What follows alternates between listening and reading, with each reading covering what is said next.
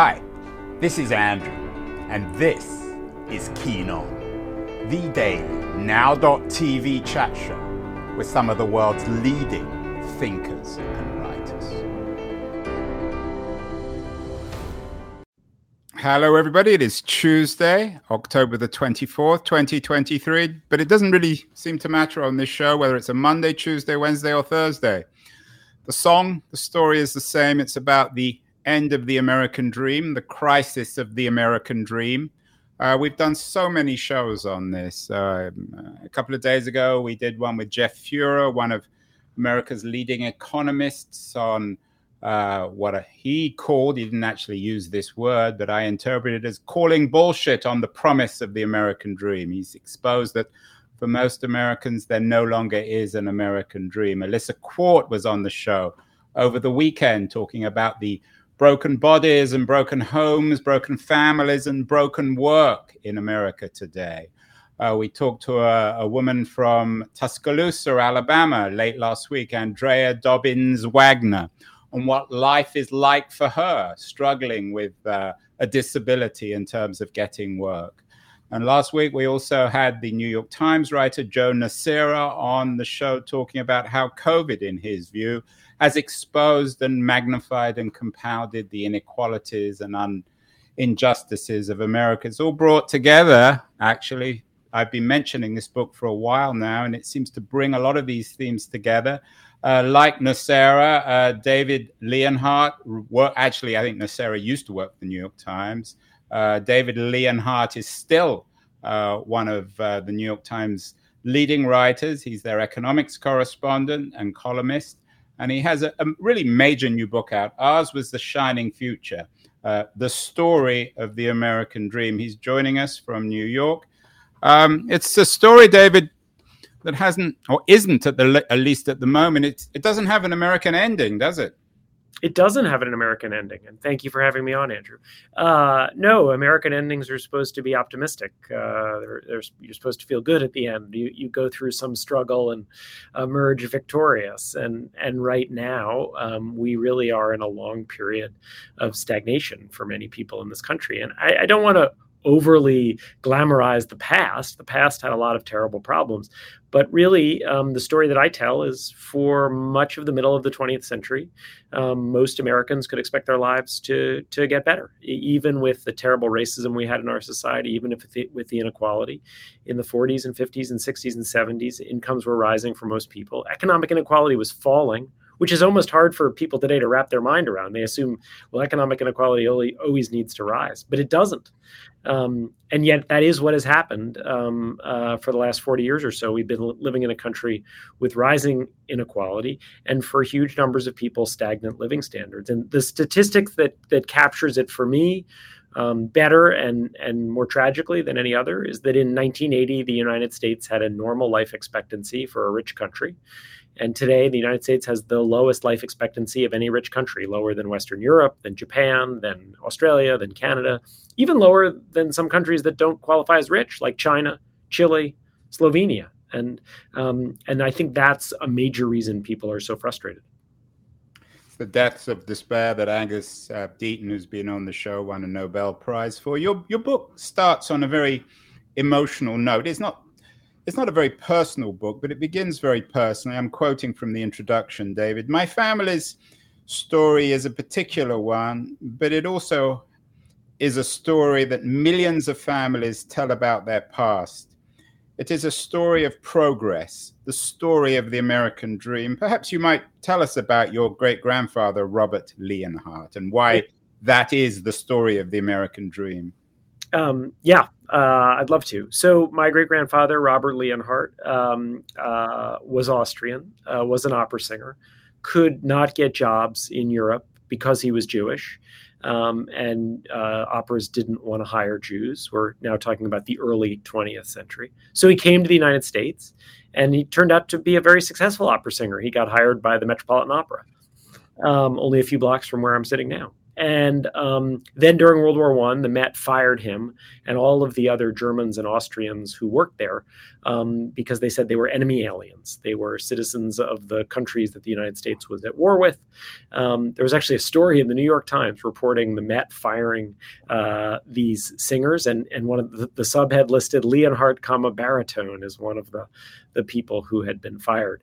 And it's a very sad story. He couldn't go back to Europe to be with his wife and his children, including my grandfather, because it was too dangerous to cross back. He stayed in New York for several years. He eventually got rehired in opera jobs, but he died here alone, away from his family, presumably from cancer. A very young man, about 40 years old. Although you can still, if you search Spotify for Robert Leonhardt, some of his old recordings are on there, which is quite amazing. His son, my grandfather, managed to escape the Nazis and moved to the United States in 1940. And he then started a life here. He met a young woman from Brooklyn, my grandmother, Esther Messing, and they started a family. And the reason why I tell that story at the beginning of the book is because it is a story that includes a lot of tragedy. Rene, my grandfather, also died quite young. My dad barely knew him. But it's also a story in which, when my family looks back on that, we obviously can feel a real pride about the fact that we have managed to establish better lives than our predecessors did because of the sacrifices that they made and the things that they did. And that kind of pride and gratitude has long been an American quality, right? That is in many ways the American dream. People talk about how proud they are that their family has the first college graduate or doctor or homeowner, and they think about how proud their relatives would have been. And what is so stark to me is that for so many American families, those narratives of progress are just really difficult to tell today because they're not true. In many communities, life isn't getting better. And when your lives aren't getting better and you worry about your children's future, it really does breed distrust and suspicion about institutions. And I think it's a major reason why our politics are so angry today. Your narrative, though, doesn't always fit into the regular conventions. It's not, I think, as sweet. You're not preaching to the converted, and in fact, and it's ironic. You begin the story with the story, your personal story of your great grandfather, but it's also a narrative which addresses what you call hard truths. You had an interesting piece in the Atlantic on the hard truth about immigration. So you recognize we can't go back. There may not be any Robert Leonhardts in the future. David, is that fair? Tell me what you mean by that. Well, you tell me what the hard truth about immigration is. I mean, you expect and I don't mean to trivialize your book, but you expect in progressive critiques of what's happened in America, from the New Deal to Reagan to Trump, you expect a defense of immigration, but you don't in some ways defend it. And you're addressing hard truths. You're addressing the hard truth of immigration, of labor organization. So this is a hard-hatted book. It's not a sentimental analysis of, wow, as you noted at the beginning, we can't just go back to FDR and Francis Perkin and A. Philip Randall. Yeah, no, I appreciate your saying that. I mean, one of the things I aspire to in this book and in my writing for the New York Times is not to preach to the converted, but really to try to grapple with evidence, to think about what I might have been wrong about in the past, and to ask people to look at evidence that may not be completely convenient to their own worldview. And so I want to emphasize that I don't think immigration is anywhere near the top of the list of the reasons that people's living standards have stagnated. And we should talk about some of the other things that I do think are at the center, like the decline of labor unions, like the stagnation of educational attainment, like some of the trade policies. But let's set them aside for a minute. I want to take your question as it is, which is about immigration. Yes, for a long time in this country, you had people who were comfortable separating two different questions about immigration: who should come and how many people should come. And so you had labor union figures. You had civil rights leaders. You just mentioned A. Philip Randolph. He was both of those things, a labor union leader and a civil rights leader. He essentially planned the original March on Washington in 1941, which used that name, but he canceled because FDR folded and agreed to racially integrate wartime factories. And then they revived the march and that name 22 years later as the 1963 March on Washington. And so A. Philip Randolph, by any measure, is a progressive hero in this country. He is also one of the people who warned about the effect that large, very high levels of immigration can have on the wages of lower income people. And one of the things that I worry about in this country is that we've ended up with a situation in which we basically have a conservative position on immigration that, let's be honest, often crosses into xenophobia and outright racism. It's immigration is bad. We shouldn't allow it. Let's keep America, America. And it often distorts facts about how well recent immigrants have done. In fact, recent immigrants from Asia and Latin America are ascending the ladder at roughly the same pace as Eastern Europeans were from the past decades. And then on the left, the view on immigration tends to be more immigration is always better. We should let in more and more immigrants, and there is no economic cost to it. This is something you often hear on the left. There is no economic cost to it. I think that's simply wrong. I think it's wrong as a matter of logic. I think if you dig into the research that's been done on this, there's a real debate about how big the effect is, but most of the studies find it has a negative effect. And of course it has a negative effect, right? There are laws of capitalism here. There are laws of supply and demand. If a company can choose whether to hire 1,000 workers for one spot or 4 workers for one spot, the scenario where they can choose among 1,000, they're going to pay lower wages. And so I just think immigration is one of these issues in which there are trade-offs. It also affects the politics of countries that tend to move countries to the right and make social benefits and redistribution harder to pass. And I think the left has often done this mix of more immigration is always better. Anyone who suggests otherwise is being xenophobic, when historically, many, many progressives, including Barack Obama, including Barbara Jordan, including Bill Clinton, if you count him as a progressive, including the union leaders of the 20th century, said, hey, we absolutely should not have a racist immigration system that admits people based on where they come from. But we also should have real limits on how many people we admit to this country. Every other country in the world does. We are speaking with David Leonhardt. His day job is at the New York Times. He's also written a very, very important new book. I mean, it brings so much stuff together. Ours was the shining future, ours being America, and was, of course, being operative. It no longer is the shining future. David, you, of course, cover the rise of neoliberalism.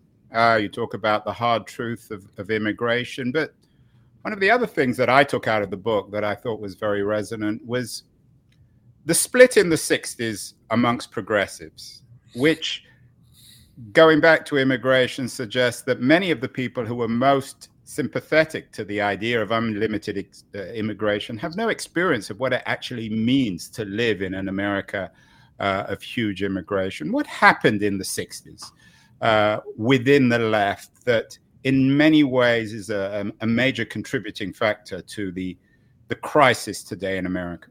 And a foreshadowing of today's politics in many ways. I mean, it was the beginning. When I went back and studied the rise of the new left and the decline of the old left and the split in the left, I kept having this feeling of, oh my goodness, I didn't dig into this to be able to understand what's going on the left today, but there is no better way to understand what's going on the left today than to go back to the early 60s and look at C. Wright Mills and these whole debates. So I'll try to do it very quickly here. The details of it are just fascinating. I loved them. That for me was a very fun period to dive into.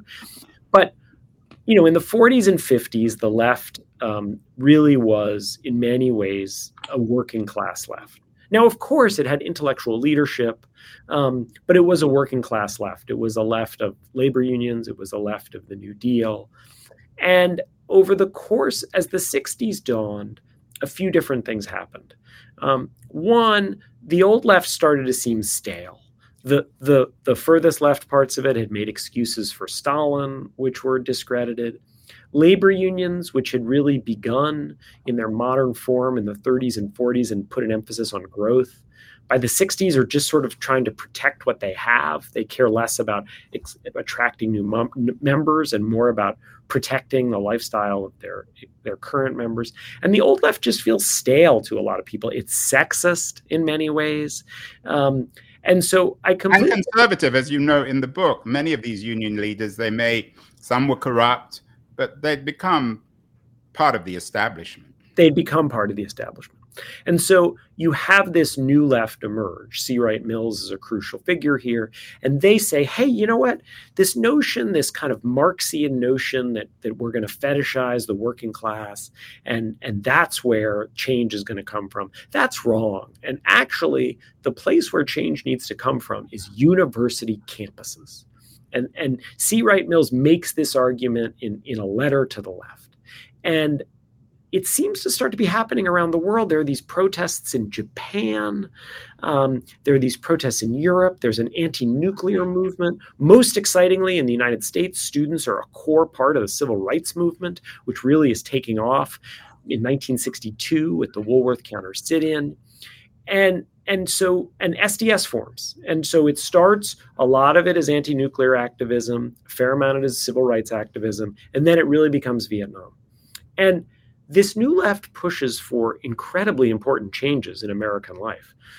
It calls out the Vietnam War for the failure that it was, the unjust war and failure that it was. It is less tolerant of sexism and racism than the old left had been.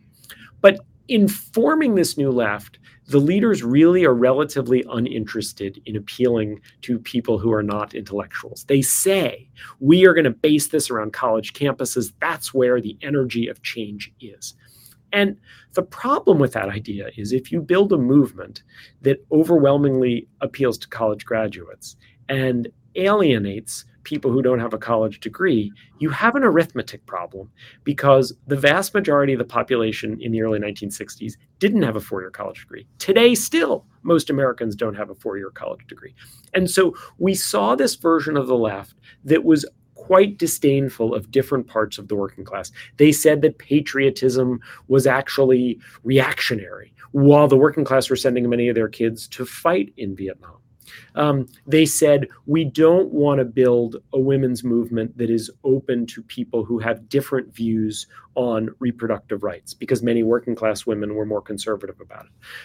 They were not welcoming to the welfare rights movement, which was made up overwhelmingly of African American women. It was very much a more elite movement. And so even as the New Left, I think, was trying to do some very good and important things, it alienated huge numbers of working class people. And you basically get the rise of the Democratic Party as being part of what Thomas Piketty, the economist, has called the Brahmin left that you also see in Europe, in which left-wing parties are increasingly the parties of relatively well-off college graduates, professionals, and the working class has drifted more toward right-wing parties. And it's not just the white working class. In recent years, we've also seen the Latino working class and the Asian American working class and a few percentage points of the black working class move away from the Democratic Party.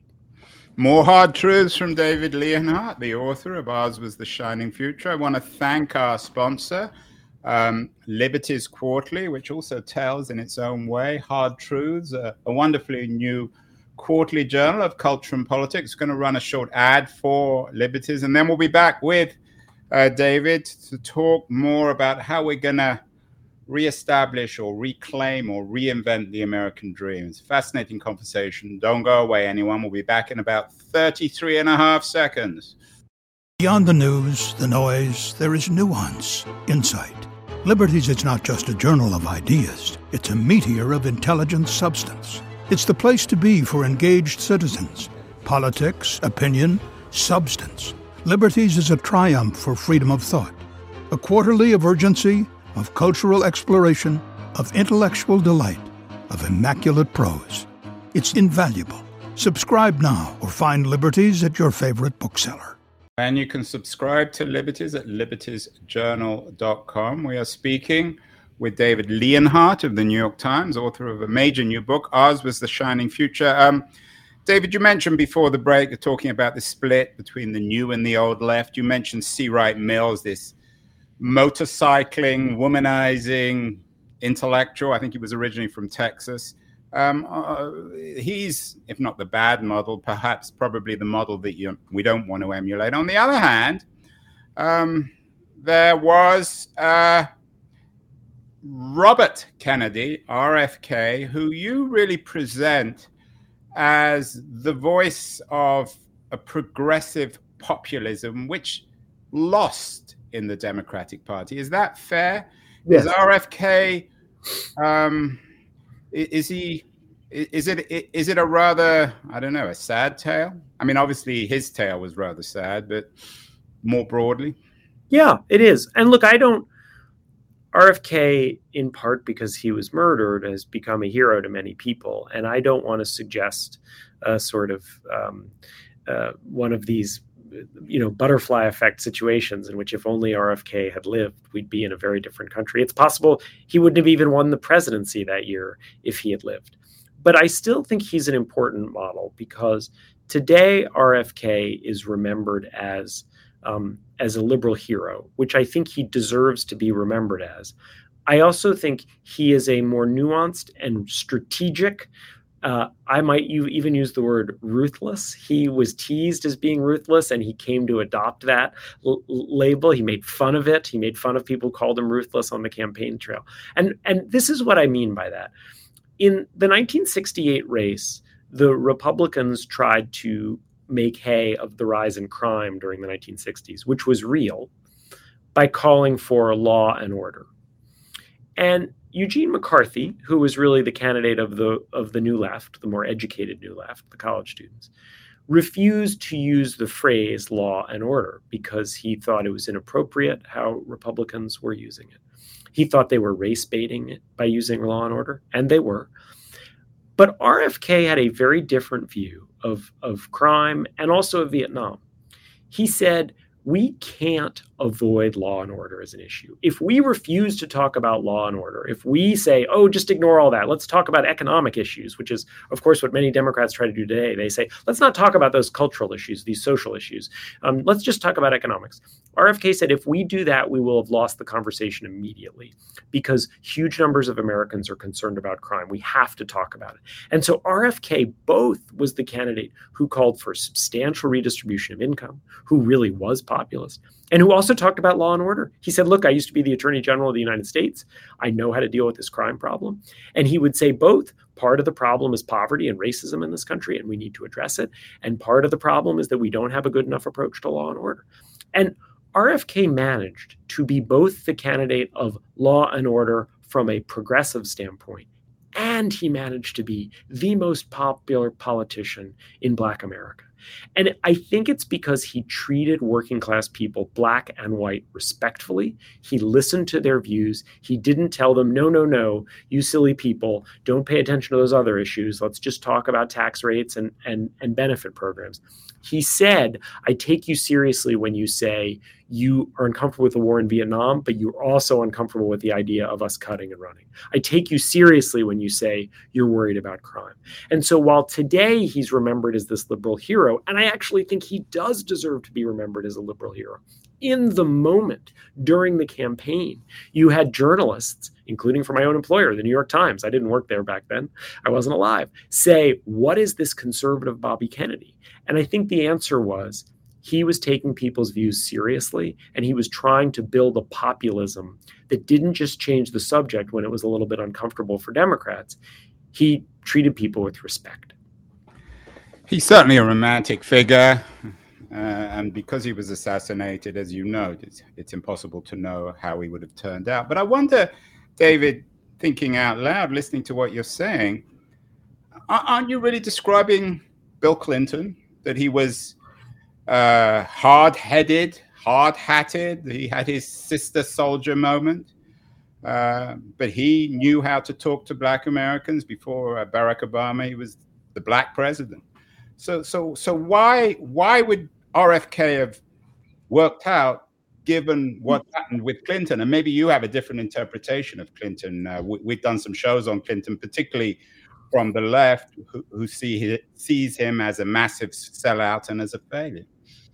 So I think there are 2 points I want to make there. Every Democratic president who's managed to win, in recent decades, Bill Clinton, Barack Obama, Joe Biden, has actually had had some of this RFK in them, right? Which is they have all figured out ways to appeal to voters who are more socially and culturally moderate. Right? I mean, you and I were talking about immigration before. The way Barack Obama talked about immigration and the importance of border security, no Democrat today would be as moderate on the issue as Barack Obama was. He championed immigrants. He said we need a pathway to legalization, and he said, and we need border security. And he talked in his 2008 convention speech about the economic impact that employers being able to hire undocumented immigrants, although Barack Obama used the phrase illegal immigrants, he talked about the economic effect that has. So I think all of the Democrats who've actually managed to win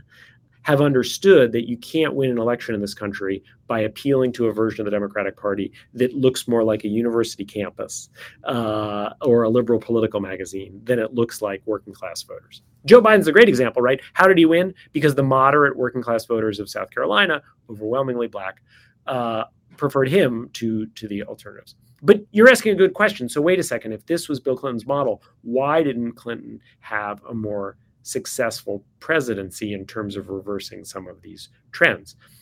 That's a complicated answer. Bill Clinton did accomplish some really important things. But Bill Clinton also embraced what is often called this neoliberal consensus, in which he said, look, trade is going to lift. It's going to be a rising tide that lifts all boats, and we are going to really expand trade with China, and that's going to benefit Americans. I think with the benefit of hindsight, it is very hard to argue that the promises that Bill Clinton and George H.W. Bush made about trade with China have come true. I do not think it's benefited American workers for the most part. I think it has been much more damaging than that. And I think that's partly why you see the party reassessing what once was its neoliberal consensus on trade.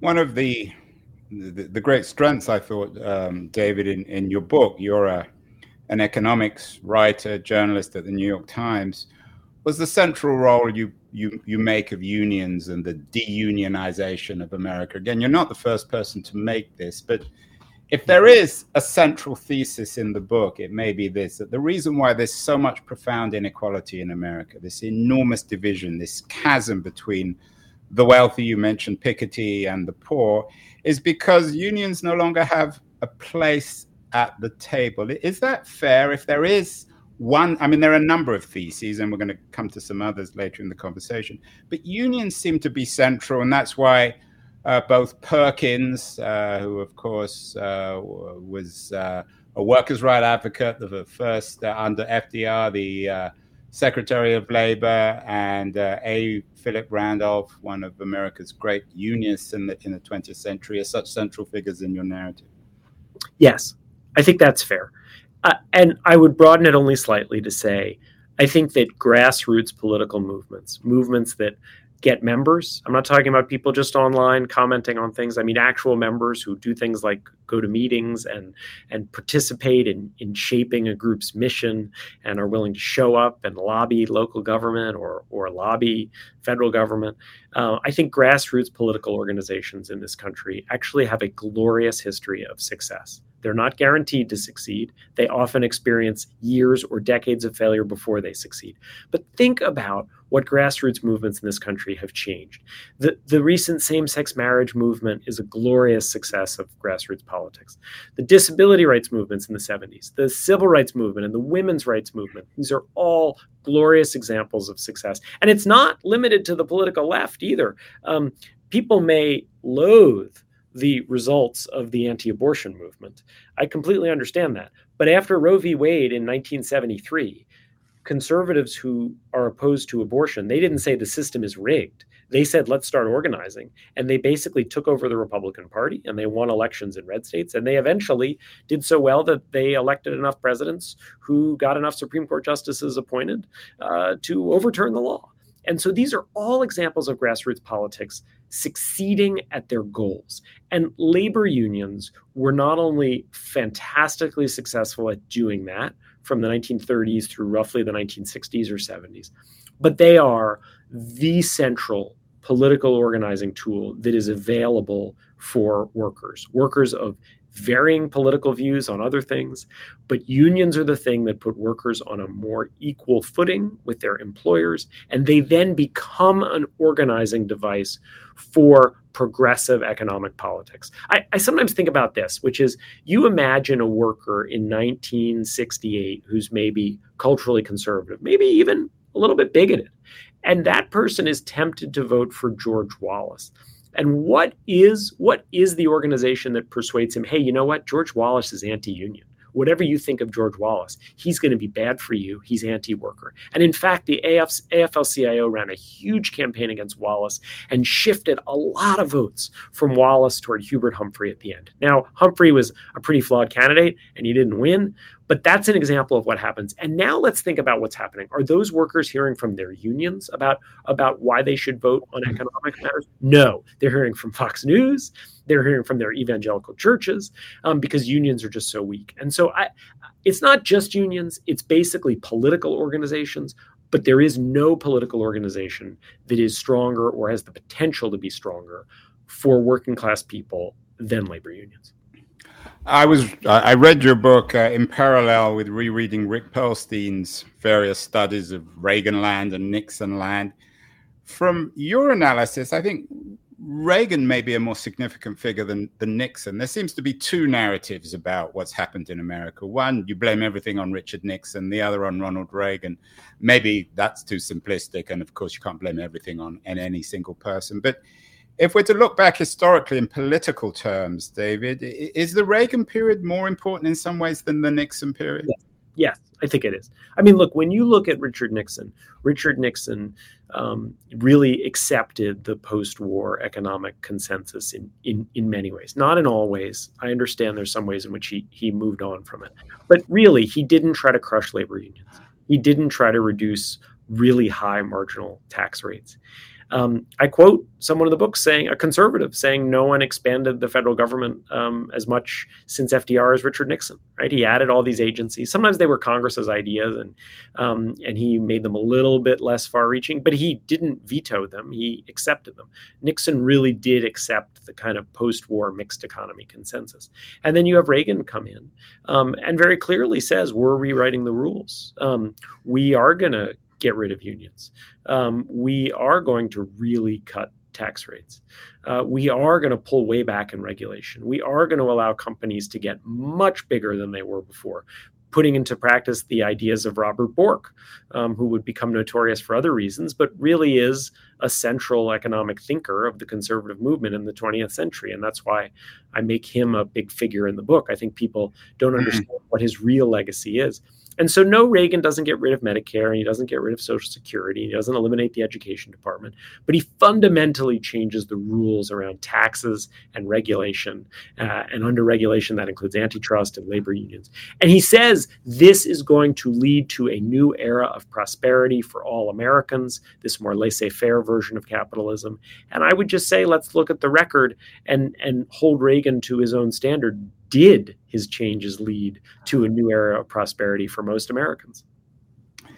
As you know, Robert Bork is another of the central figures in the narrative. Again, you're not the first person or the last person to write about Bork. Bork seems to fetishize the Constitution. And when it comes to political change in America, we did a show with Daniel Ziblatt. I'm sure you're familiar with his new book about how constitutional reform needs to happen to strengthen America's to strengthen democracy and indeed equality. And in fact, in Ziblatt's new book, there's a lot of similarities with yours. You end on a more positive note, suggesting that America needs profound constitutional reform. Explain what you mean and how this ties into the narratives in your book. So it's related to the conversation we were just having a minute ago about how successful I think grassroots political movements have been in this country. I understand why so many people are cynical. There's so much reason to be cynical. All the trends we've been talking about in this country, income inequality, life expectancy. And there's a genuine threat of a kind of rising authoritarian movement in the United States. So I completely understand why people are anxious and are worried and are even sometimes cynical. The thing that I would say is, well, what are the potential solutions to these problems? And I think the only potential solutions at our disposal are the mechanisms of small d democratic politics. And I think we should take some solace in the fact that they really have worked. I just gave you the list, right? The marriage equality movement, the labor unions of the 1930s and 40s, the civil rights movement. These were democratic movements. These were people who didn't give up on the process as hopelessly rigged. They figured out how to change the country using our laws and our democratic system. And so sometimes that actually means changing the rules themselves. And for most of our history, it hasn't been that unusual to amend the Constitution every few decades. We haven't done it in a very long time. For most of our history, it's meant adding a new state or two every few decades. And so I do think important things are to make Puerto Rico and Washington, D.C. states. They're states with a lot of American citizens, overwhelmingly not white, who somehow don't have representation in Congress, which is very hard to defend. So I do think there are some constitutional changes that would make the country better. Mostly, though, I think we need to change our policies. I mean, you and I have talked a bunch about labor unions. If you look back, LBJ accomplished nearly all of his major domestic priorities, except labor law reform, except making it easier to join unions. He just didn't quite get above the line of what he was really going to put his personal capital behind and use the famous LBJ treatment to pass. And so it didn't pass. Jimmy Carter said he was for labor law reform, but instead he prioritized getting a treaty with Panama. Barack Obama said he was for labor law reform, but it didn't yet become more important than healthcare reform and some of the other bills that Obama passed. Joe Biden said that he's for labor law reform, and I think genuinely is, as some of the earlier Democrats were, but Congress wasn't interested. And so to me, we actually shouldn't be cynical about labor unions as having the potential to transform society. The Democratic Party hasn't really tried to use federal policy to make it easier to join unions. If they did, I think it could have a big effect. And so I'm not predicting everything's going to turn out well for this country or our economy. I'm just saying there are tools at our disposal that we have not used that could have a meaningful difference on the American economy and on our politics. Final question, David. I know you've got to run. Something's changed, though, in the world over the last 50 years, which is America's place in it, or the American economy's place in it, the rise of China. Is it possible that there have been so many structural changes, globalization, industrialization, post-industrialization, the technological revolution, that the future is something profoundly foreign, that we simply can't imagine what is around the corner? It's certainly possible. There is no world in which the United States can go back to being as dominant in a global way as it was in the 1950s, an era when much of Europe and Japan were still recovering from the war, when the Southern Hemisphere was still emerging from colonialism, when much of the world was under communism and didn't have particularly competitive economies. There's no way we're going back to that world. The United States will be a smaller share of the global economy in the future than it was in the past. But I really think we shouldn't assume that we're destined to live in an economy that is as poor for most Americans as this economy has been. It really is possible for us to put in policies that could make a major difference. And actually, there are some parts of the global economy that should make that easier rather than harder. You and I have been talking a fair amount about labor unions. They're only one part of the story. But the switch to a service economy actually has the potential to make labor organizing easier in some ways. If I operate a factory and my workers try to unionize and I want to get out of there, I can move my factory to Alabama or to Latin America or to Asia and potentially have a non-union workforce. But if I operate a hospital or a retail distribution center for goods sold on the internet, or anything else like that, these are all growing parts of the American economy. You can't just pick that up and move it when your workers threaten to unionize. It is inherently a local business. And so, yes, some parts of our economic changes make it harder to reestablish an economy that delivers prosperity for all. But other things actually make it easier than it would have been in the 1970s and 80s.